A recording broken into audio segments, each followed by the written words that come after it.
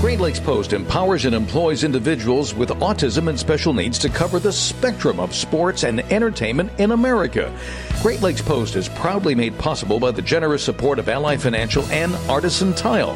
This is Michael Minnis for Great Lakes Post. Last year is over. This is a new year, and it's new blood, and it's fresh air, and we're just ready to go out here and compete. That's straight from Wolverine linebacker Josh Ross, U of M fans. The 7-0 Wolverines are ready to take on the 7-0 Spartans at Spartan Stadium in East Lansing. The name Kenneth Walker came up during an interview with Blake Corum, but Blake is ready to show what he and Hassan Haskins are capable of. The two U of M running backs went over 100 yards rushing against Northwestern. The pair continues to set the pace for an offensive run game ranked 5th in the country. Side-by-side season statistics show two teams evenly matched but for one. Michigan total defense keeps opposing teams scratching for yardage, allowing only 299 per game. Michigan State allows 406 per game. This could spell trouble on defense for the Spartans. U of M ranks 15th nationally in offense. The Wolverines have also scored 8 touchdowns of 50-plus yards this season. 18 U of M players have at least one pass breakup for 36 in total, a feat not matched since 2003. It all takes place the day before Halloween, U of M fans. Which team gets tricked? Which team gets treats? This is Michael Minnis for Great Lakes Post.